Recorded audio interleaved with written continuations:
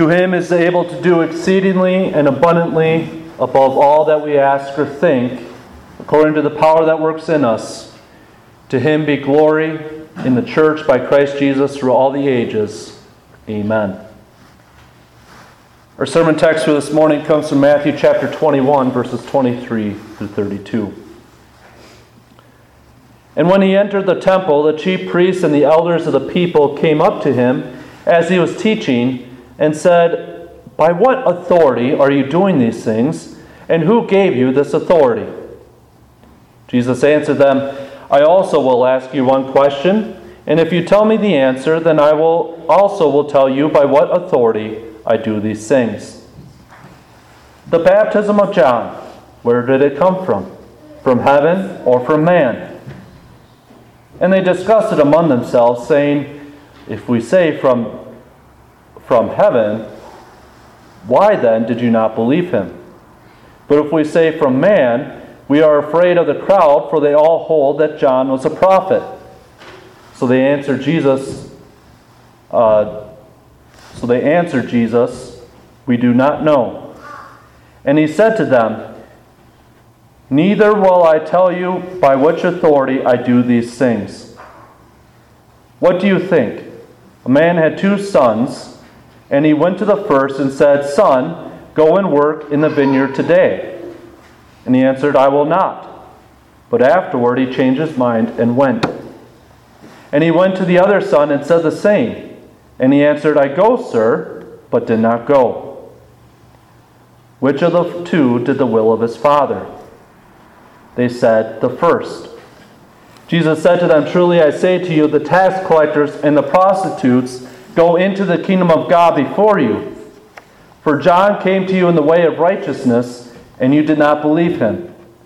But the tax collectors and the prostitutes believed him. And even when you saw it, you did not afterward change your minds and believe him." Here ends the text. In the name of Christ, in whom our salvation rests securely, dear fellow redeemed. Imposter syndrome is a psychological condition that is loosely defined as doubting one's abilities and feeling like a fraud or phony regardless of what they achieve. Imposter syndrome can affect just about any one person in any given profession. I can remember my first days in the seminary at ILC. Going through high school and college there, the seminary not only was always my goal to get into, but it appeared to be the realm of the best of the best. The people who made it through the seminary truly earned it. But that first day sitting in class, I felt like I was an imposter. Sitting among other young men and seasoned teachers who were truly meant to be there. Did I really belong? Do I really have the talents or the achievements to be sitting in this room right now? I certainly felt this imposter syndrome.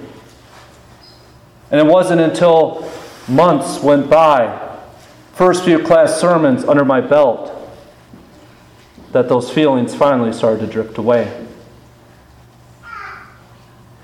When you started a new job, or got promoted at your current one, or even began a new chapter in your life, did it ever feel like you might be an imposter? And you weren't really sure that you really deserved to be where you were at?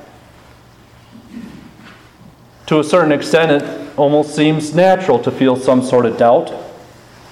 The uncertainty of a future, new responsibilities, and the general lack of knowledge of how to best accomplish your goal might have caused you to wonder if you were ready to be in the position that you were. And what about spiritually? Have you had times of imposter syndrome when it comes to your faith? That you aren't really sure if you are as much of a Christian as you should be? Happens more often than you might think. Satan has always been a pro at tempting God's people to doubt what they have in Christ. In our sermon text for today, Jesus uses a story of two sons to reveal to the Pharisees that they were truly imposters. They set themselves up as a cream of the crop when it comes to being people of God. But in reality, they had rejected the message of righteousness that John the Baptist had brought. Also in this story, we see a glimpse of God's cure for imposter syndrome that you and I might feel in our walk as Christians. And his cure is twofold. God reminds us that he has taken care of our salvation himself, and that he gives us his will in order for us to work out our faith. This account takes place shortly after Jesus' triumphant entry into Jerusalem on Palm Sunday. While Jesus is teaching in the temple, he is proclaiming the truth concerning the kingdom of God. And he is confronted by members of the Jewish high council, the high priests and scribes. They pose this question to him: by what authority are you doing these things, and who gave you this authority? And to what were they referring to? Well, most likely they were referring to Jesus' triumphant entry and his subsequent cleansing out of the temple that he did the day before. On its face, their question seemed well within their right to ask. They were the spiritual leaders of the people, and as such, they were to vet these supposed messiahs who were teaching the people. However, this was not the first time that they questioned by which authority Jesus was teaching. The first time Jesus cleansed the temple, the Jews asked him the same question. So the Jews said to him, "What sign do you show us for doing these things?" And on that occasion, Jesus did give them a sign. In fact, throughout his ministry, Jesus gave them opportunity after opportunity to see that he was in fact the promised Messiah, true God and true man, the one sent to deliver them. Jesus performed miracles for all to see, the proof that he was who he said he was. But every time, it was not enough. The Pharisees refused to believe and acknowledge his authority. And Jesus knew that the same thing would happen here. They were not going to recognize his authority, even if he testified about it. And this is why Jesus poses a question regarding by whose authority John the Baptist preached. The people clearly knew that John was a prophet. And John himself testified that his work and his message was so intimately tied to the Lamb of God who takes away the sin of the world.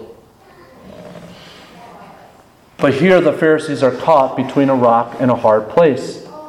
If they were to say that John's authority was from heaven, well, why did you not believe him? But if they say that it was from John's own will that he preached, then they face the wrath of the people for attempting to discredit a prophet of God. And they would be accused of blasphemy. In their eyes, there was no right answer. And that's exactly Jesus' point. He was calling them out by using the law in order to try and break them of their stubbornness. As hardened as they were in their unbelief, they were, in Jesus' story, the second son who feigned, "I will go," but did not go into the vineyard to work.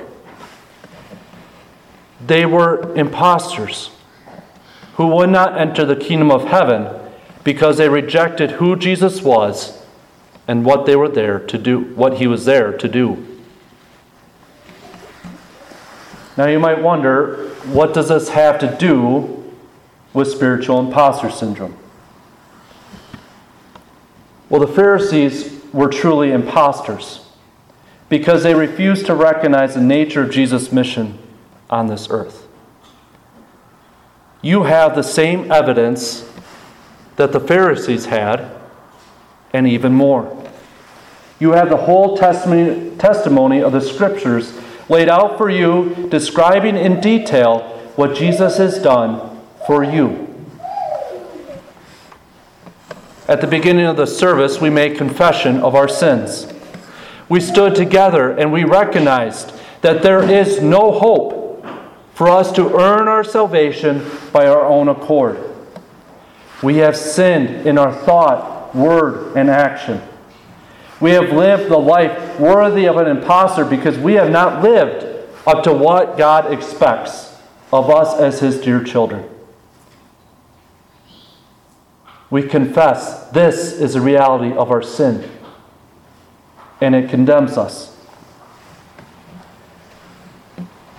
Rather, by the innocent blood of Jesus, who shed His life on the cross for your sake and mine, you receive the forgiveness of your sins. You receive life and salvation where you and I only deserve death and punishment. And that is what Satan wants you to doubt. When he tempts you with imposter syndrome, he wants you to ignore the absolution that God gives you in His Word for your sins. Surely not me, or surely not the greatness of my sins. That is his temptation. And it is an effective temptation because as we confess, we have not lived up to the standard of God's law. We have continued to fall into sin over and over again.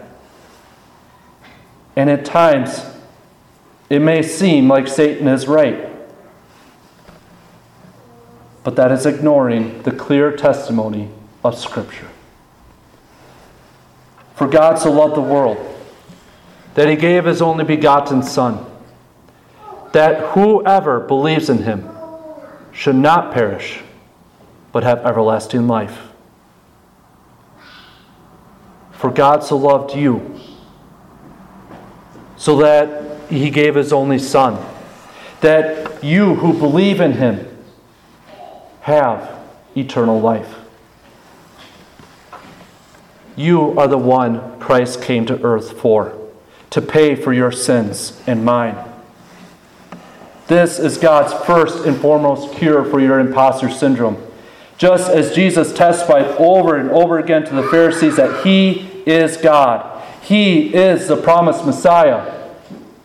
By His own authority, He lived and operated that He might become the very salvation for sinners like you and me. And the second cure for imposter syndrome is found in the parable Jesus told. What do you think? A man had 2 sons, and he went to the first and said, "Son, go and work in the vineyard today." And he answered, "I will not." But afterward he changed his mind and went. And he went to the other son and said the same. And he answered, "I go, sir," but did not go. Which of the 2 did the will of his father? They said, "The first." Jesus said to them, "Truly I say to you, the tax collectors and the prostitutes go into the kingdom of God before you. For John came to you in the way of righteousness, and you did not believe him, but the tax collectors and the prostitutes believed him. And even when you saw it, you did not afterward change your minds and believe him." Being a Christian is not only confessing with your mouth what you believe, but it is also doing the will of your Heavenly Father.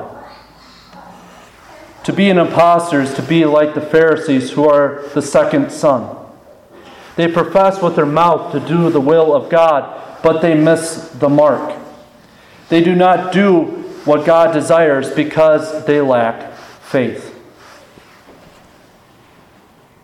And you and I are like, by the power of the Holy Spirit, are like the first son.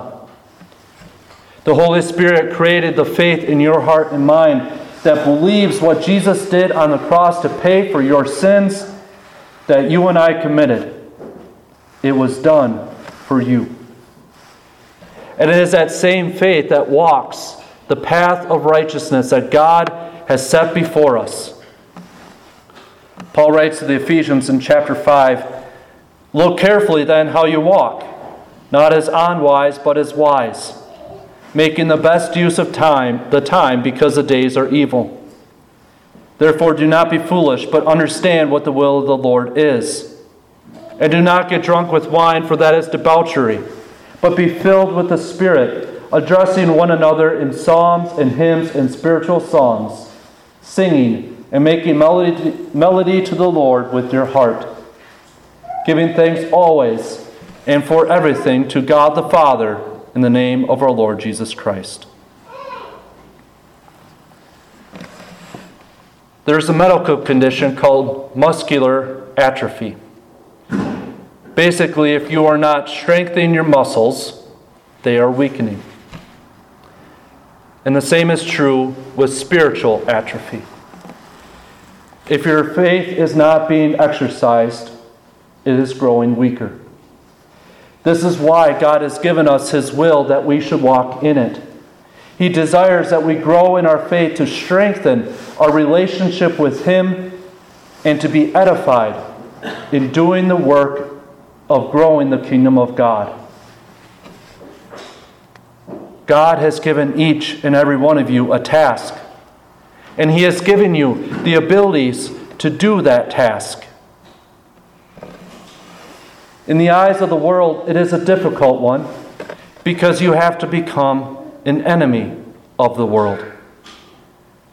But in the eyes of faith, it is a task worth rejoicing and praising God for. Because this task is to live as a child of God, redeemed from the bondage of sin and death, and to let your life be a living testimony of the love that the Savior has for you, for me, and for all mankind.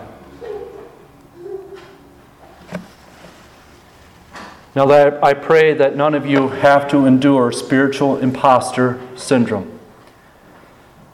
But if you do, God has a cure for you.